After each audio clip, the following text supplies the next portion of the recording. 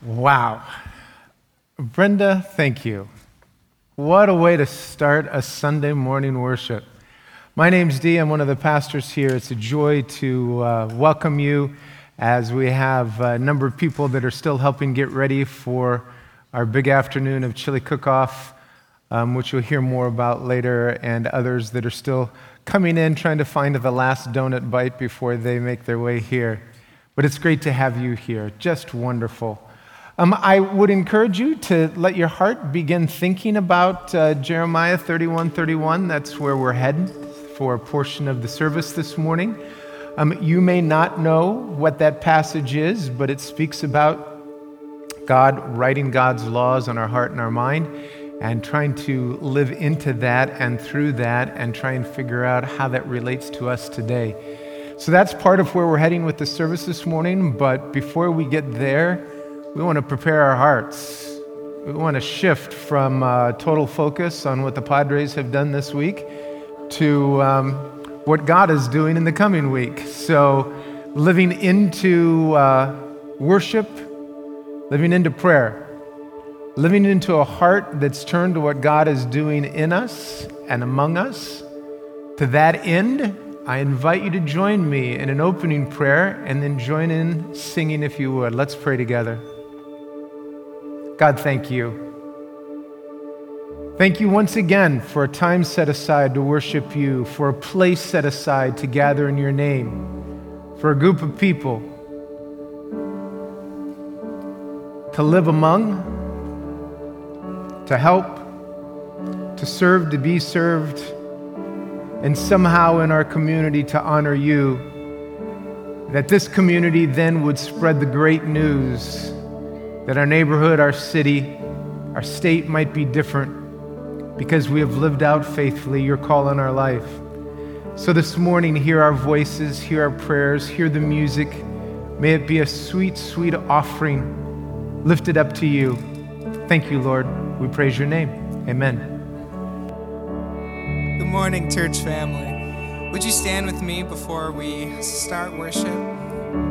I want to bring your attention towards this verse on the screen, 1 Chronicles 28. Would you read it with me before we start our worship today? Yours, O Lord, is the greatness, the power, the glory, the victory, and the majesty. Everything in the heavens and on earth is yours, O Lord, and this is your kingdom. We adore you as the one who is over all things. Amen. Would you sing this with me?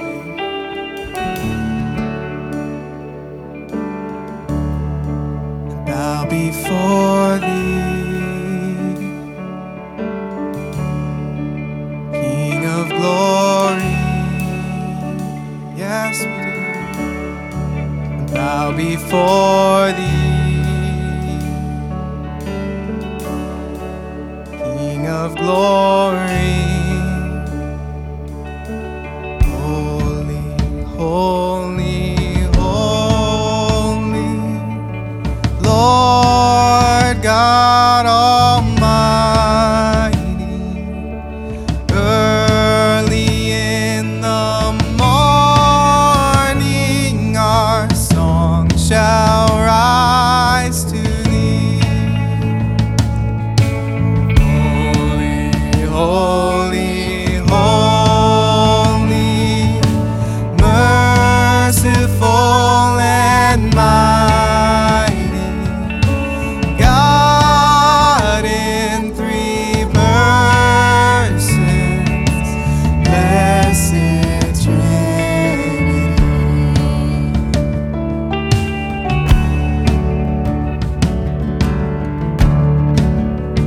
Sing holy, holy, holy. All the saints adore thee, casting down their golden crowns across the glassy seas. Cherubim and seraphim fall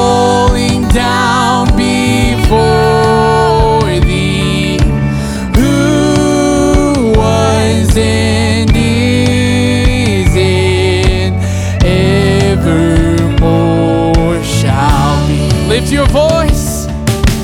Holy, holy, holy, Lord God Almighty. All thy works shall praise thy name in earth and sky and sea. Holy, holy, holy, merciful and mighty, oh God in three persons, blessed Trinity.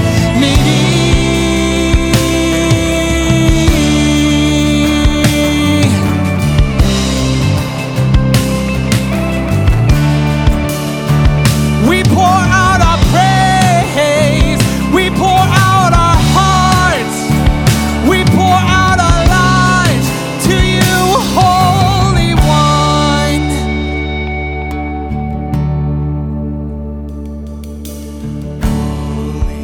Holy, holy, Lord God Almighty. Early in the morning, our songs shall rise to thee. Holy, holy, holy, merciful and mighty, God in three persons, blessed Trinity.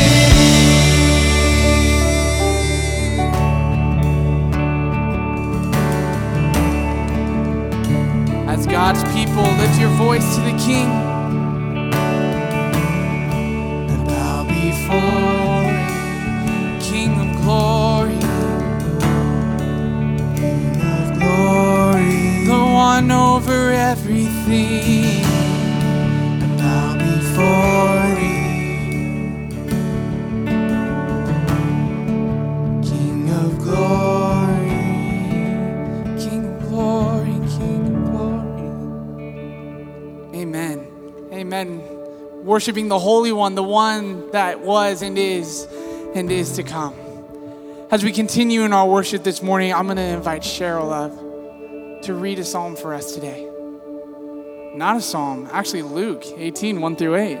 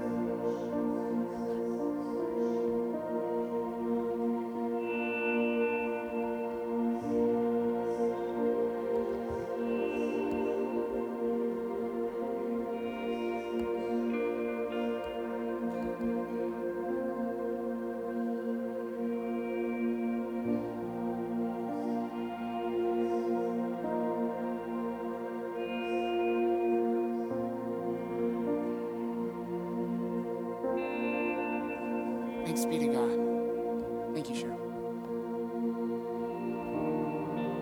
Present yourself before God this morning. In your hearts and your minds, come before the Lord with humbleness. Eager to learn, eager to listen.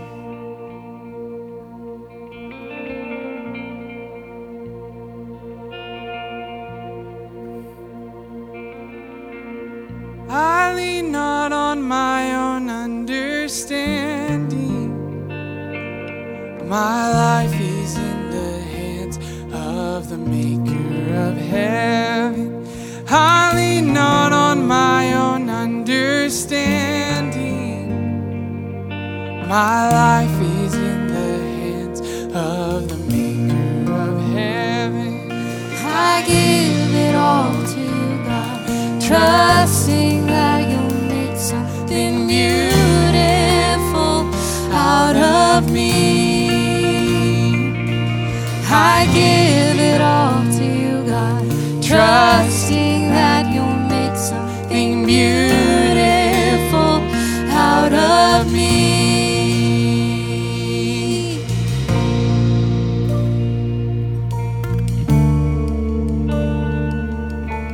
Let your heart and mind be inspired by these words from Paul in 2 Corinthians.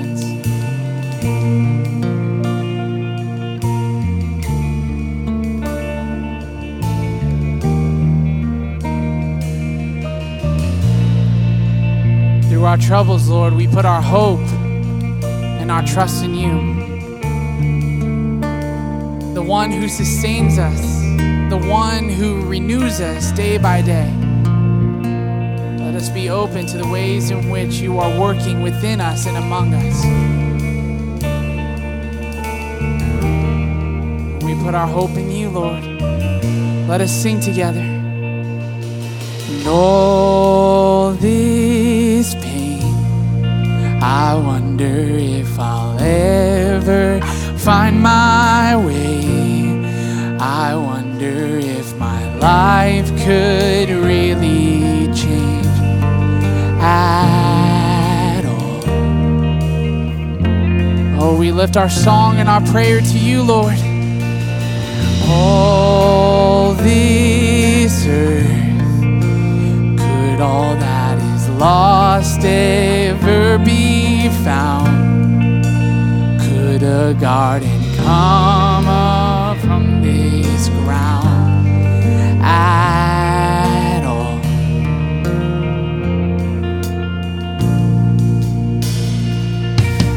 You make beautiful things.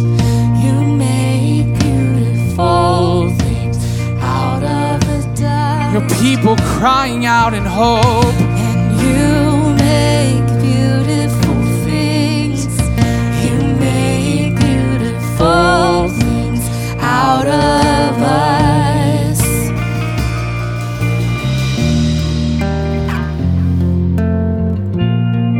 Sing all around. All around. Hope is springing up from this old ground. Out of chaos, life is being found in you. Oh, to the Creator, the Redeemer. You make beautiful things. You make beautiful things out of the dust. And you make beautiful things. You make beautiful things out of us. Oh, you make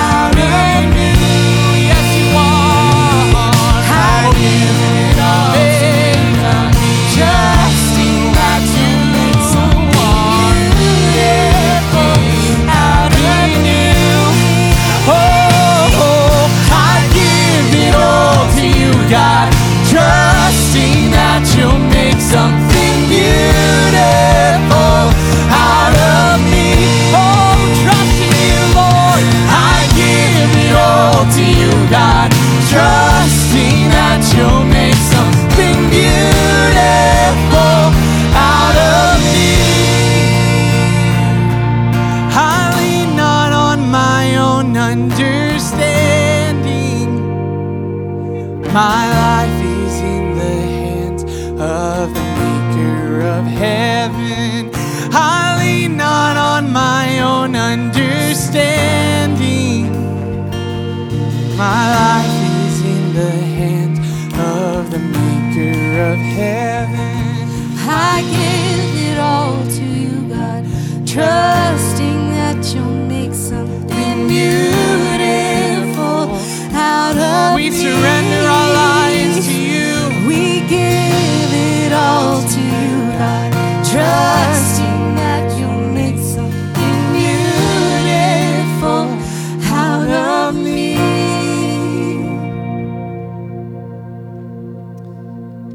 This morning, we will be introducing a new song for this church, a new song to lift to Christ, to lift in our hearts and our worship together. And this is a song that actually is inspired by and comes from one of the hymns that we just sang earlier, Holy, Holy, Holy. And it's a song that's been speaking to my heart the past couple months, and I'm really excited because I think there's such grounding words to this that just constantly gauges our focus, engages our awareness of the one that has created it all, the being, the holy, holy, holy one. And so I'm going to have me and Ashley just sing through the chorus. And then after that, we'll go through the song. You're not going to know the verses in the beginning, but don't let that hinder or stop your worship there. Let those words speak over you. Let those words inspire your worship today. Here's the chorus. Oh, sorry, let me set us up well, Ashley. Singing Holy, holy, holy is the Lord Almighty. The earth is filled with glory. You're the King of all kings, and forever will be. You're the King of all kings, and forever will be.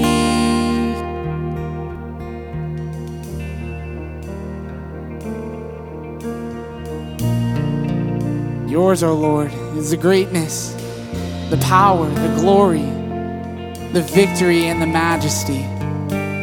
For yours is the kingdom.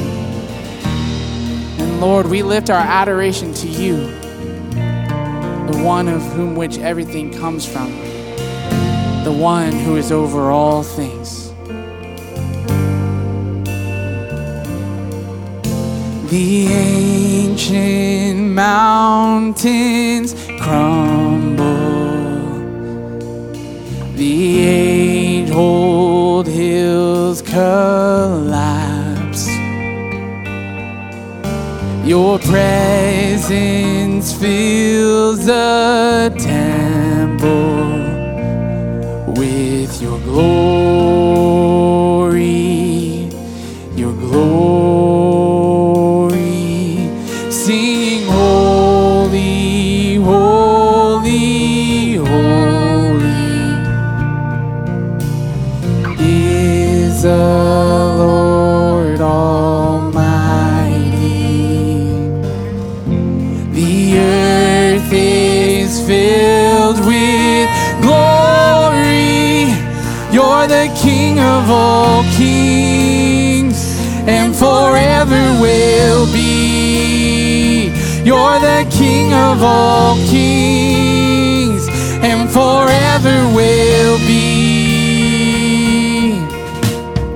standing here before you, my feet on holy ground. I have seen your beauty and your glory.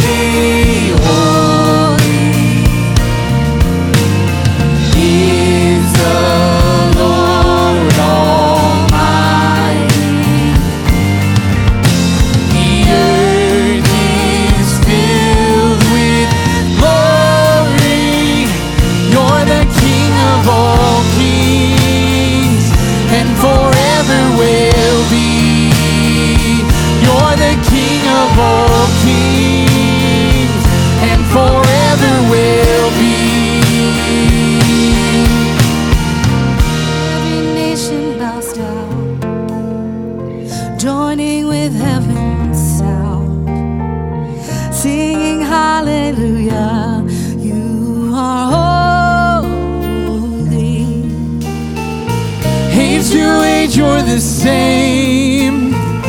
There is no higher name.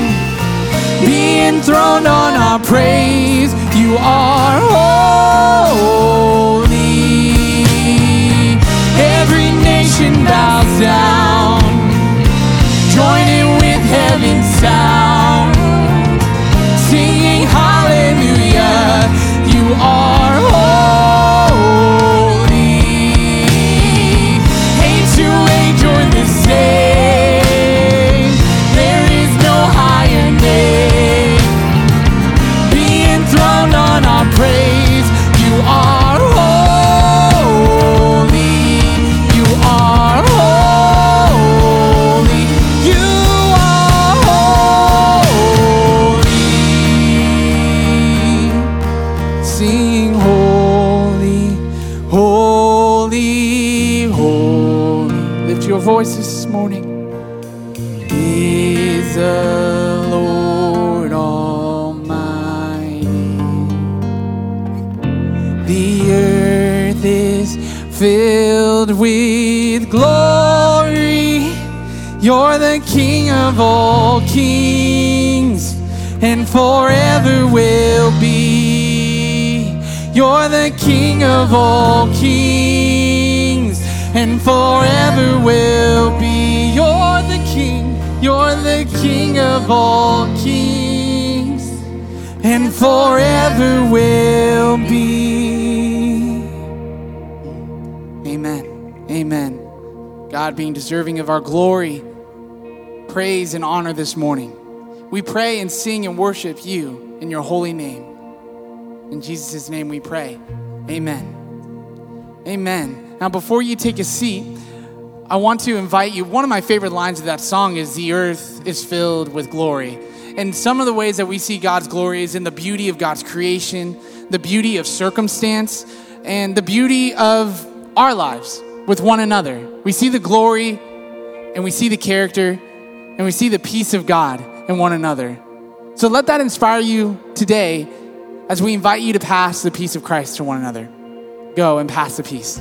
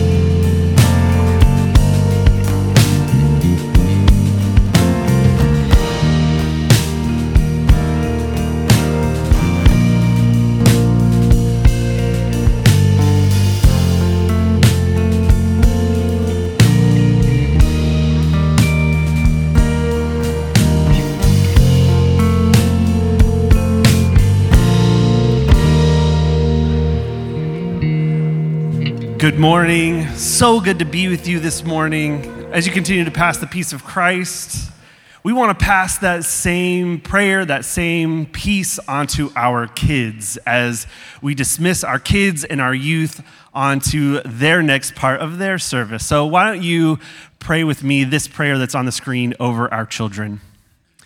This is my prayer for you, our children, that your love may abound more and more in knowledge and depth of insight, so that you may be able to discern what is best. May you be filled with the fruit of righteousness that comes through Jesus Christ, to the glory and praise of God. Amen. Amen. Kids, youth, you all are dismissed. It's good to be with you this morning. We got a lot going on in the life of our church, but before we get to that, I'd love to point out this wonderful, beautiful, very cute Dino QR code that is on the screen, that is in your bulletin. That takes you, if you wave your smartphone over it, to a link, just to a simple Google form. If this is your first time here, if this is your 100th time here, we would love to know that you're here. And if there is something that you'd like your pastoral staff to know, something going on in your life, a prayer that you might want prayed over you, this is a great way to let us know. It's confidential. We look at this as a pastoral staff, and we pray for those prayer requests that come in. So please use that as a way to communicate with your pastoral staff as well. A few other events going on. Wednesday night activities are up and rolling. Our kids got the kids choir going on. Joyful Sounds is practicing. We've got our adult U courses going on. Would invite you all to those Wednesday night activities. But we have coming up a different kind of class, which is our membership class, which is going to be on Saturday, October 29th, 8:30 in the morning to 11:30. This is just a time that you can come if you're curious about our church, what it is to be a member, or if you want to know what we're all about. This is a great way to find out. Come in the morning. Dee, are you going to be providing breakfast? There will be items to eat. That is what I've been promised by Dee. Okay, that's a lot, but there's going to be something for you if you come at 8:30. And this is a chance for you to find out more about us. And if you want to join at the end of that time, we would love to have you be a part of our church. Second big event coming at the beginning of November 4th, is our Parents' Night Out. So if you have kids, you can bring them on that day, and there will be plenty of people to watch them. This is a time for parents to get out. It'll be $10 per child, and it'll max out at $20. So if you bring 3 kids, great, still $20. This is a RSVP ahead of time kind of a thing.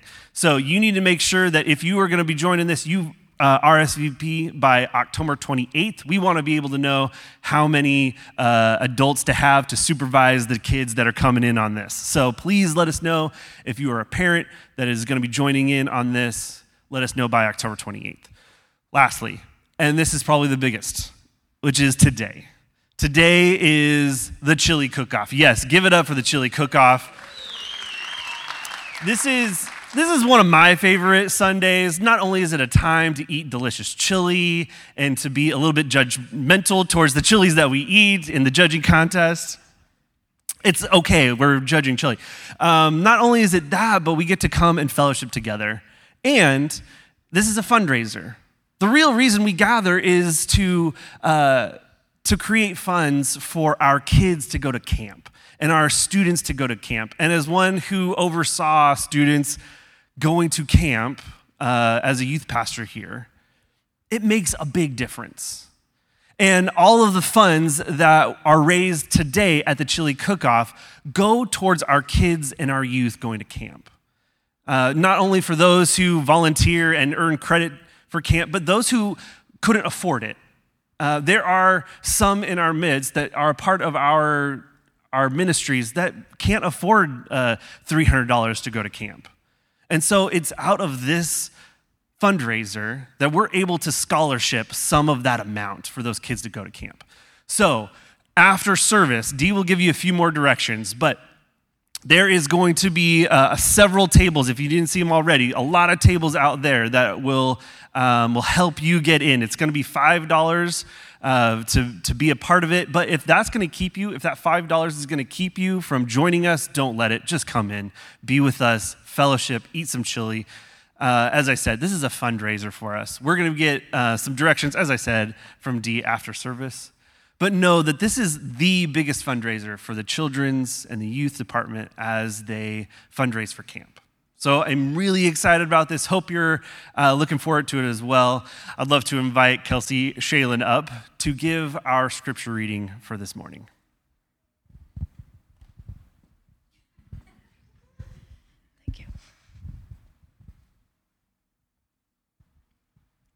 Good morning, everybody. I apologize. I lost my voice at the Padre game. So bear with me. I'm reading from Jeremiah 31, 27 through 34. The days are coming, declares the Lord, when I will plant the kingdoms of Israel and Judah with the offspring of people and of animals. Just as I watched over them to uproot and tear down, and to overthrow, destroy, and bring disaster, so I will watch over them to build and to plant, declares the Lord. In those days, people will no longer say, the parents have eaten sour grapes, and the children's teeth are set on edge. Instead, everyone will die for their own sin. Whoever eats sour grapes, their own teeth will be set on edge. The days are coming, declares the Lord, when I will make a new covenant with the people of Israel and with the people of Judah. It will not be like the covenant I made with their ancestors when I took them by the hand to lead them out of Egypt, because they broke my covenant, though I was a husband to them, declares the Lord. This is the covenant I will make with the people of Israel after that time, declares the Lord. I will put my law in their hands and write it on their hearts. I will be their God, and they will be my people. No longer will they teach their neighbor or say to one another, know the Lord, because they will all know me. From the least of them to the greatest, declares the Lord. For I will forgive their wickedness and will remember their sins no more. The word of the Lord. Go Padres.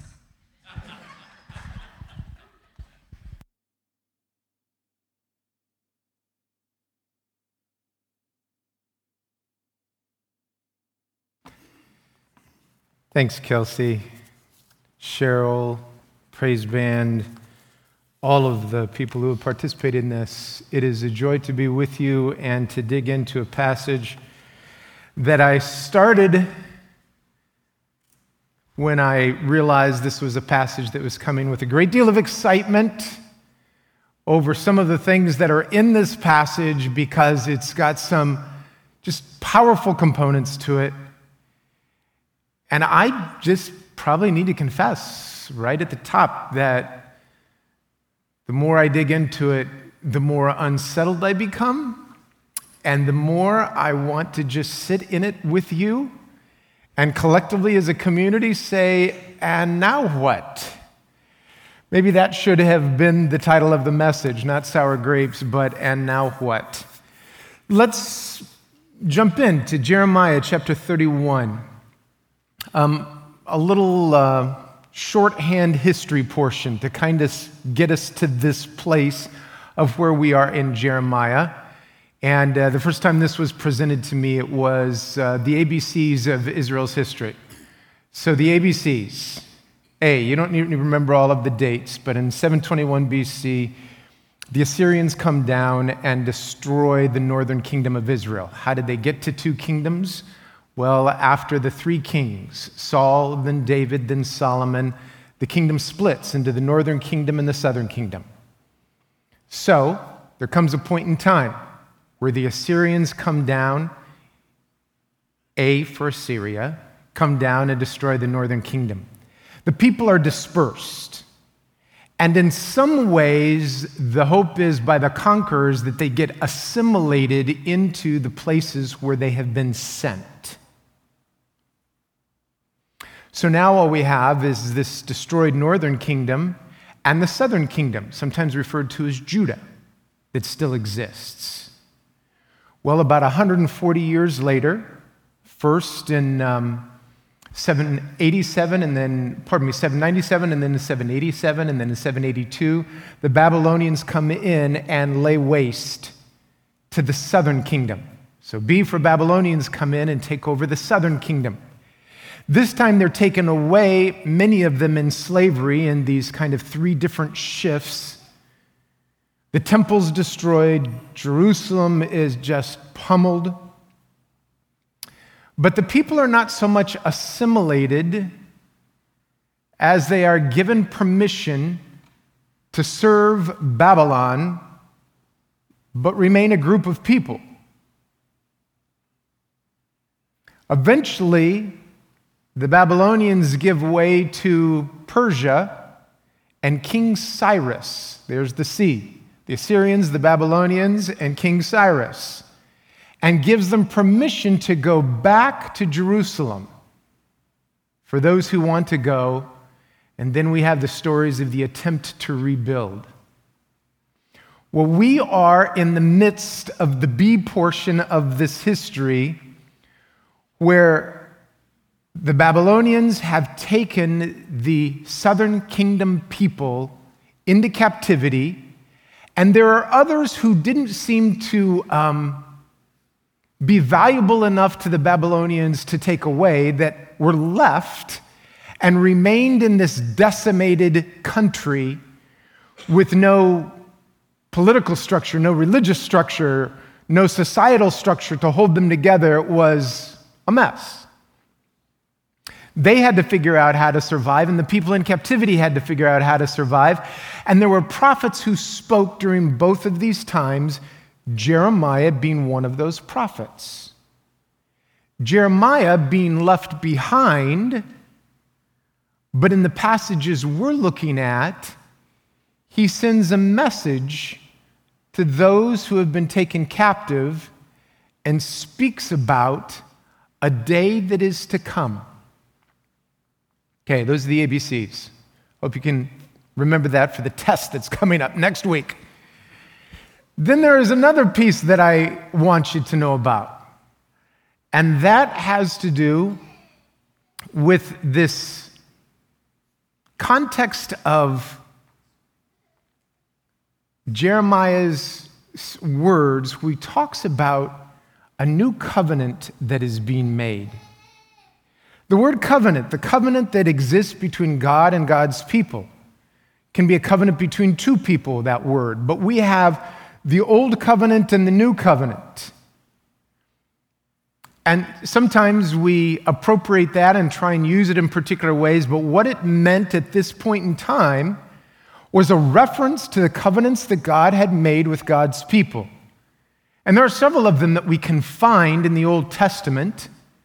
There is a covenant that was made at the time of Noah. God made a covenant to all of God's creation.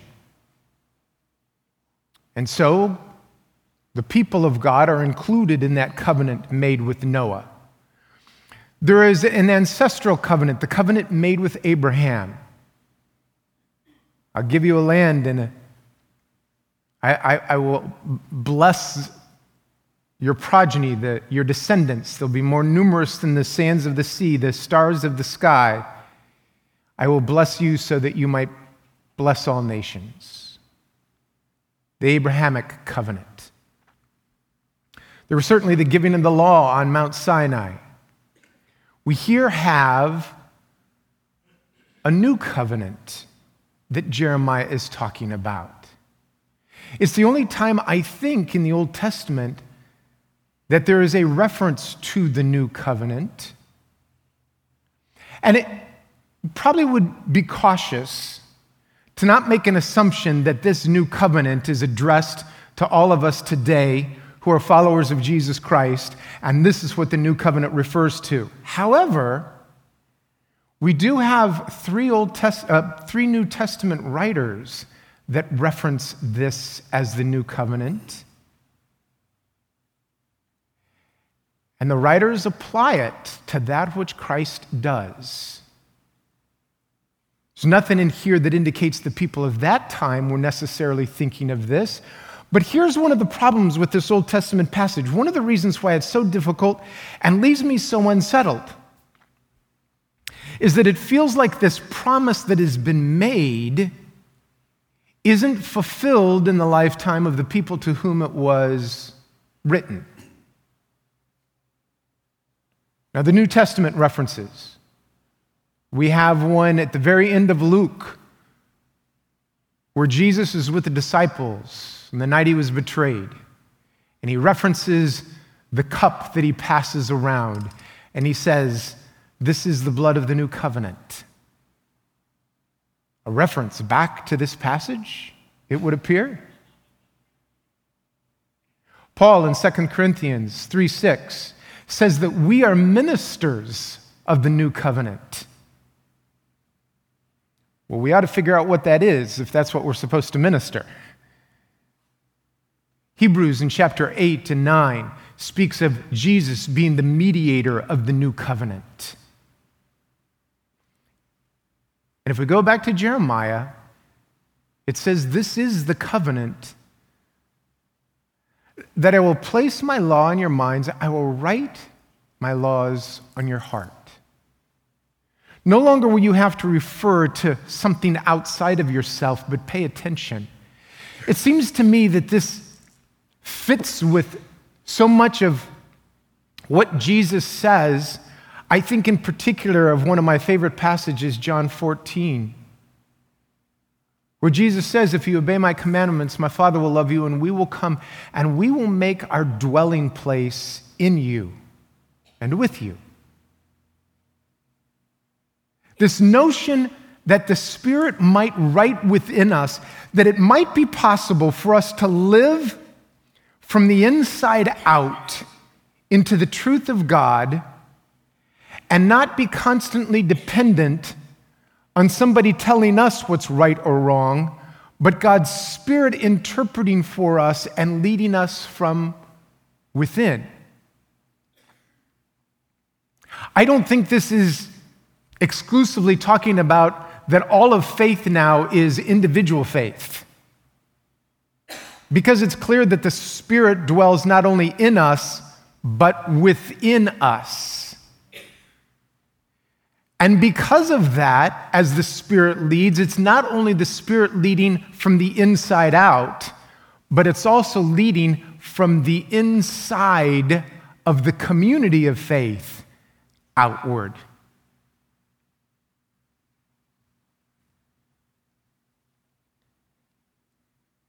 So what feels problematic about this for me? Well, there are a couple things. One thing that feels problematic is the fact that it doesn't appear what's referenced has come fully to pass yet. It talks about in those days. It feels like that's similar language to in that day, often referred to as in the year of our Lord, or in the day of our Lord, or in that approaching day. Over and over again in Scripture, we have these references to that day, that time, that year, and it feels like cloaked language. Many think that it's a reference to the year of Jubilee. That passage in Leviticus chapter 25 that talks about something that is declared by the Lord as a time when all things get restored. The year of Jubilee. It's an easy chapter to just read past. It's an exciting chapter. It's a challenging chapter. It's a chapter that was supposed to be put in place that would take place every 50th year. So there were 7 sevens, 49 years. And then on the 50th year, on the Day of Atonement, the trumpet would sound. And when that trumpet would sound, a number of things took place. Debt was forgiven, property was returned to original owners, slaves were set free. The list goes on and on of the numerous things that were to take place. And there's no evidence that it ever took place. Inside the Hebrew people's realm of influence, inside the Christian realm of influence in another era, outside of either of those venues, the year of Jubilee just sits there in the Old Testament, and it makes you wonder. Over and over again, almost as if we're not allowed to say the year of Jubilee anymore, because it's not mentioned the word Jubilee anyplace else that I know of in Scripture. Almost as if it went underground. This hopeful time. Oh, I wonder when. That year. The year of our Lord. The word we don't say because nobody really wants to do it. In fact, all kinds of things would go wrong if that was actually put in place. It's what leaves me so uncomfortable with this passage. What then does it mean for me?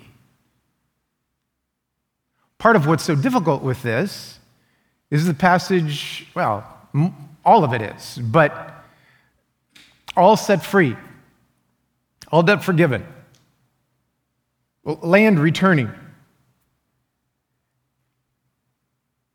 Here's one of the pieces that strikes me. The language of Scripture sometimes wrestles, and I am not a linguist in this area at all, in any area, but this is what I understand, that a culture of that time, the language for debt and the language for sin had such an overlap that it was difficult to distinguish between the two at times. Thus we have, it seems to me, a rather difficult time with the Lord's Prayer, where sometimes we say the Lord's Prayer, forgive us our debts as we forgive our debtors, and in other times we say forgive us our trespasses as we forgive those who trespass against us. The notion of debt and trespasses, or debt and sin, have this intermingled understanding in cultures that precede us, but cultures that would hear and understand the Scripture. I remember at age 19, I was off at college and felt like there was a need to build credit.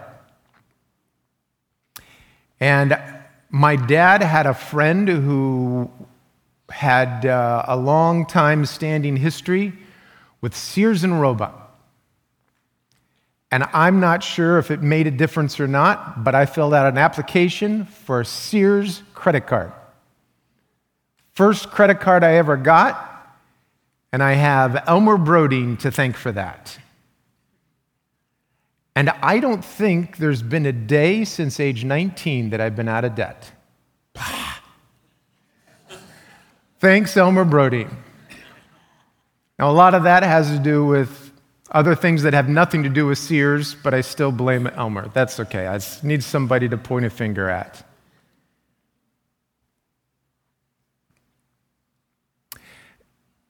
Slavery, in the context of Israel, or many cultures at that time, came about in two ways. One, you were conquered by war. Two, you owed so much that you couldn't pay, and then you were in servitude to the one to whom you owed the debt. Israel was not very good during this time of winning wars, but they were real good at getting people in debt and in servitude. It's part of the prophetic utterances against them, the way they treat one another.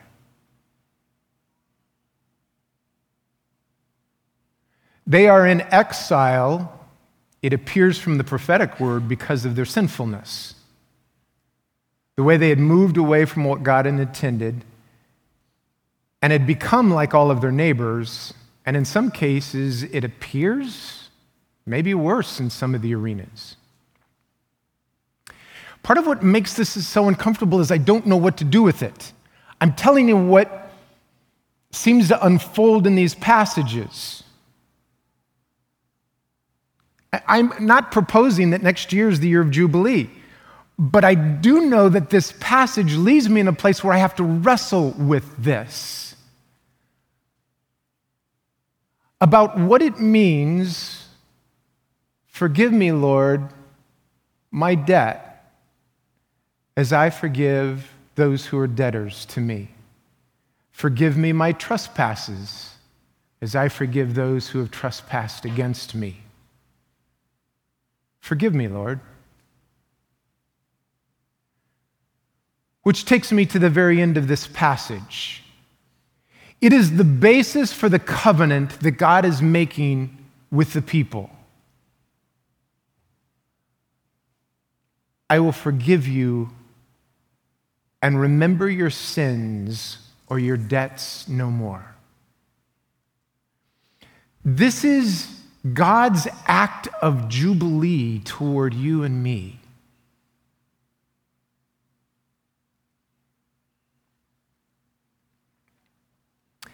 I feel I become so insulated in the way I live that I neglect to realize the depth of my indebtedness to God.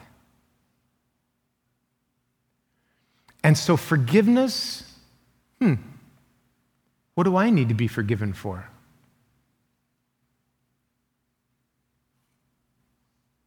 Have I done anything wrong? I mean, I have, but, a long time ago. And so, I'm not so moved by the covenant. The offer, the basis of this, the people who are in captivity and exile, it's hard not to see it, it's all around them. They are in a place where they can't help but see consequences. Not insulated very much, but we're all in desperate need of forgiveness. And to recognize the depth of the need of forgiveness leads us to the depth of gratitude, which leads us to the challenge that God sets before us, and that is live a life that's forgiving. I honestly, I don't know what that looks like for us. I'm not trying to indict anybody, and the struggle with this is that the language here of Jeremiah has such strong political overtones to it. My attempt isn't to be political. It's simply to say, what do we do with this? How then do we live? A spirit of generosity, a spirit of kindness, a spirit of recognition of the need for forgiveness. Maybe it leads to a spirit of hope. It's an incredible challenge for us to say, is it possible that the spirit of Jubilee begins to enter into the community of faith? What prevents us from stepping into places where we have room in our head for somebody else's opinion, room in our heart to consider that somebody else's motivation may not be what mine would be in that situation? Space in my life, margin for generosity, to be compassionate, to realize the ways in which the world has been compassionate toward me. I entered into this world with nothing. I'm going to exit this world with nothing. What a gracious gift the years in between have been. And what would it be like to see through the eyes of Jubilee and try and find some small way that I can live into this covenant that God invites me into? The Lord's Prayer passage, it's fascinating. It's the only portion of the Lord's Prayer that it seems like the gospel writer needs to give a further explanation to, or maybe it's that Jesus needs to give a further explanation to, where he says, if you forgive others their indebtedness, your Heavenly Father forgives you. If you don't forgive them, your Heavenly Father doesn't forgive you. Or shift the word. If you don't forgive others their sins, your Heavenly Father doesn't forgive you. All of this feels so awkward. But in the notion of indebtedness, if you don't forgive somebody else the debt they owe, then it's not forgiven. I mean, it is in your hands. And I don't even know what the indebtedness is. We can look at it individually. We can look at it corporately. We can look at it through the lens of nations. All of those bring out various implications of Jubilee. Does it mean an end to all commerce? No. Does it mean an end to an economic system? I don't think so. I think it just invites us to ask hard questions and say, what would it be like to participate in the year of our Lord? An era where we say, I'm just going to look for and listen to the opportunities to be the new covenant, having been the recipient of the new covenant. As simple as God's grace to me, God's grace to you. God's love to me, undeserved. God's love to you. God's forgiveness to me, really not deserved. Really not deserved. Oh, then, Lord, help me to be quick to forgive others. Take away my heart of assumptions, my prejudice of motivations, my way of seeing through a lens that's just my own. Oh God, I know it's undeserved, but please forgive me and help me to be a Jubilee person that's learned how to forgive.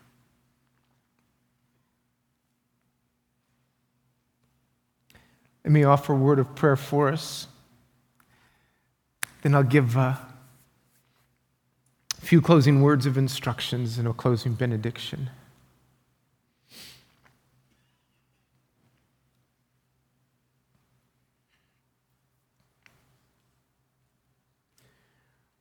Lord, I am amazed that your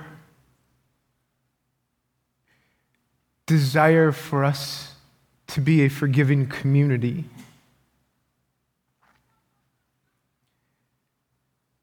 always begins with your offer of profound forgiveness toward us.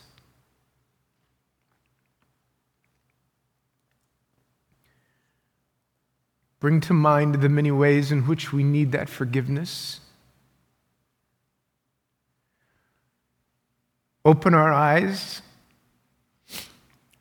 that we might see the ways in which our own thoughts and actions have placed us in exile.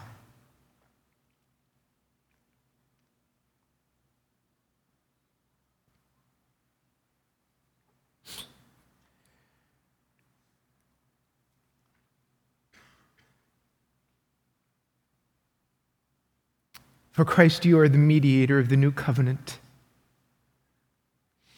a covenant that gives us a clean heart,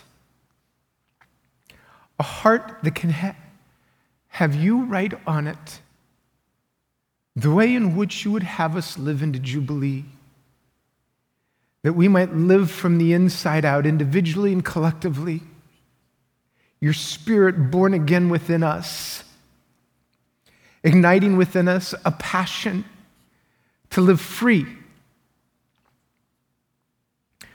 of the indebtedness that weighs us down, and free to participate in the freedom giving toward others. And God, history has shown us that we don't know how to do this.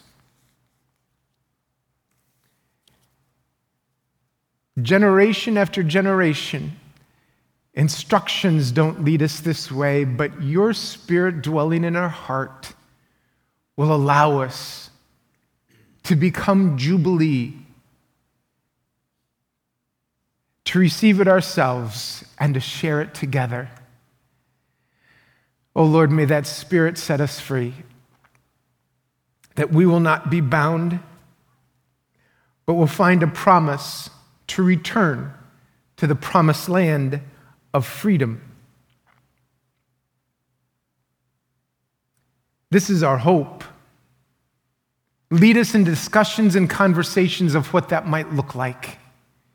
May it prompt things this week that we never thought we would talk about, because we've been with you, we've been with each other, and your Spirit is at work. And for that, Lord, we are grateful. Amen. Amen. Instructions for the rest of this morning. In many ways, this is the gathering together across the table. I hope if you didn't come prepared to stay, you'll stay anyway. I hope if you're feeling awkward that you have nothing to contribute to an auction. Doesn't matter. It's great for those that do and will, and all of that will work out just fine. We just love to have you come join in with some chili. We'd love to sit down with you over there in the Family Life Center.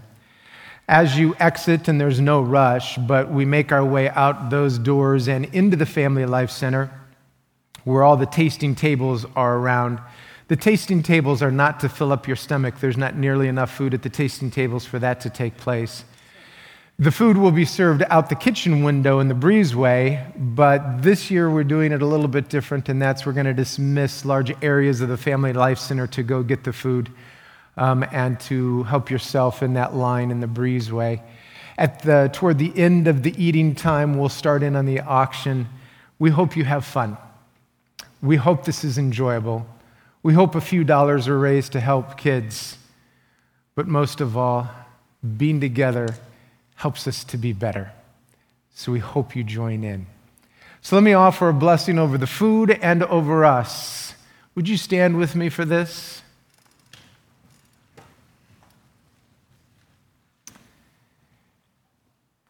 Lord, I certainly ask that you bless the food. May somehow it help us to be a better reflection of your kingdom and of your day, your year.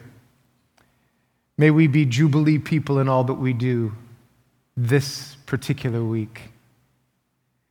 Lord, will you pour out your Spirit on us to dwell in us and to live in us?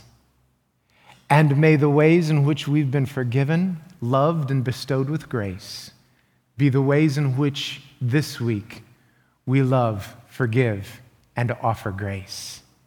And for that we praise and honor you, O Lord. Amen. Go in God's peace. Enjoy a great afternoon. See you over there.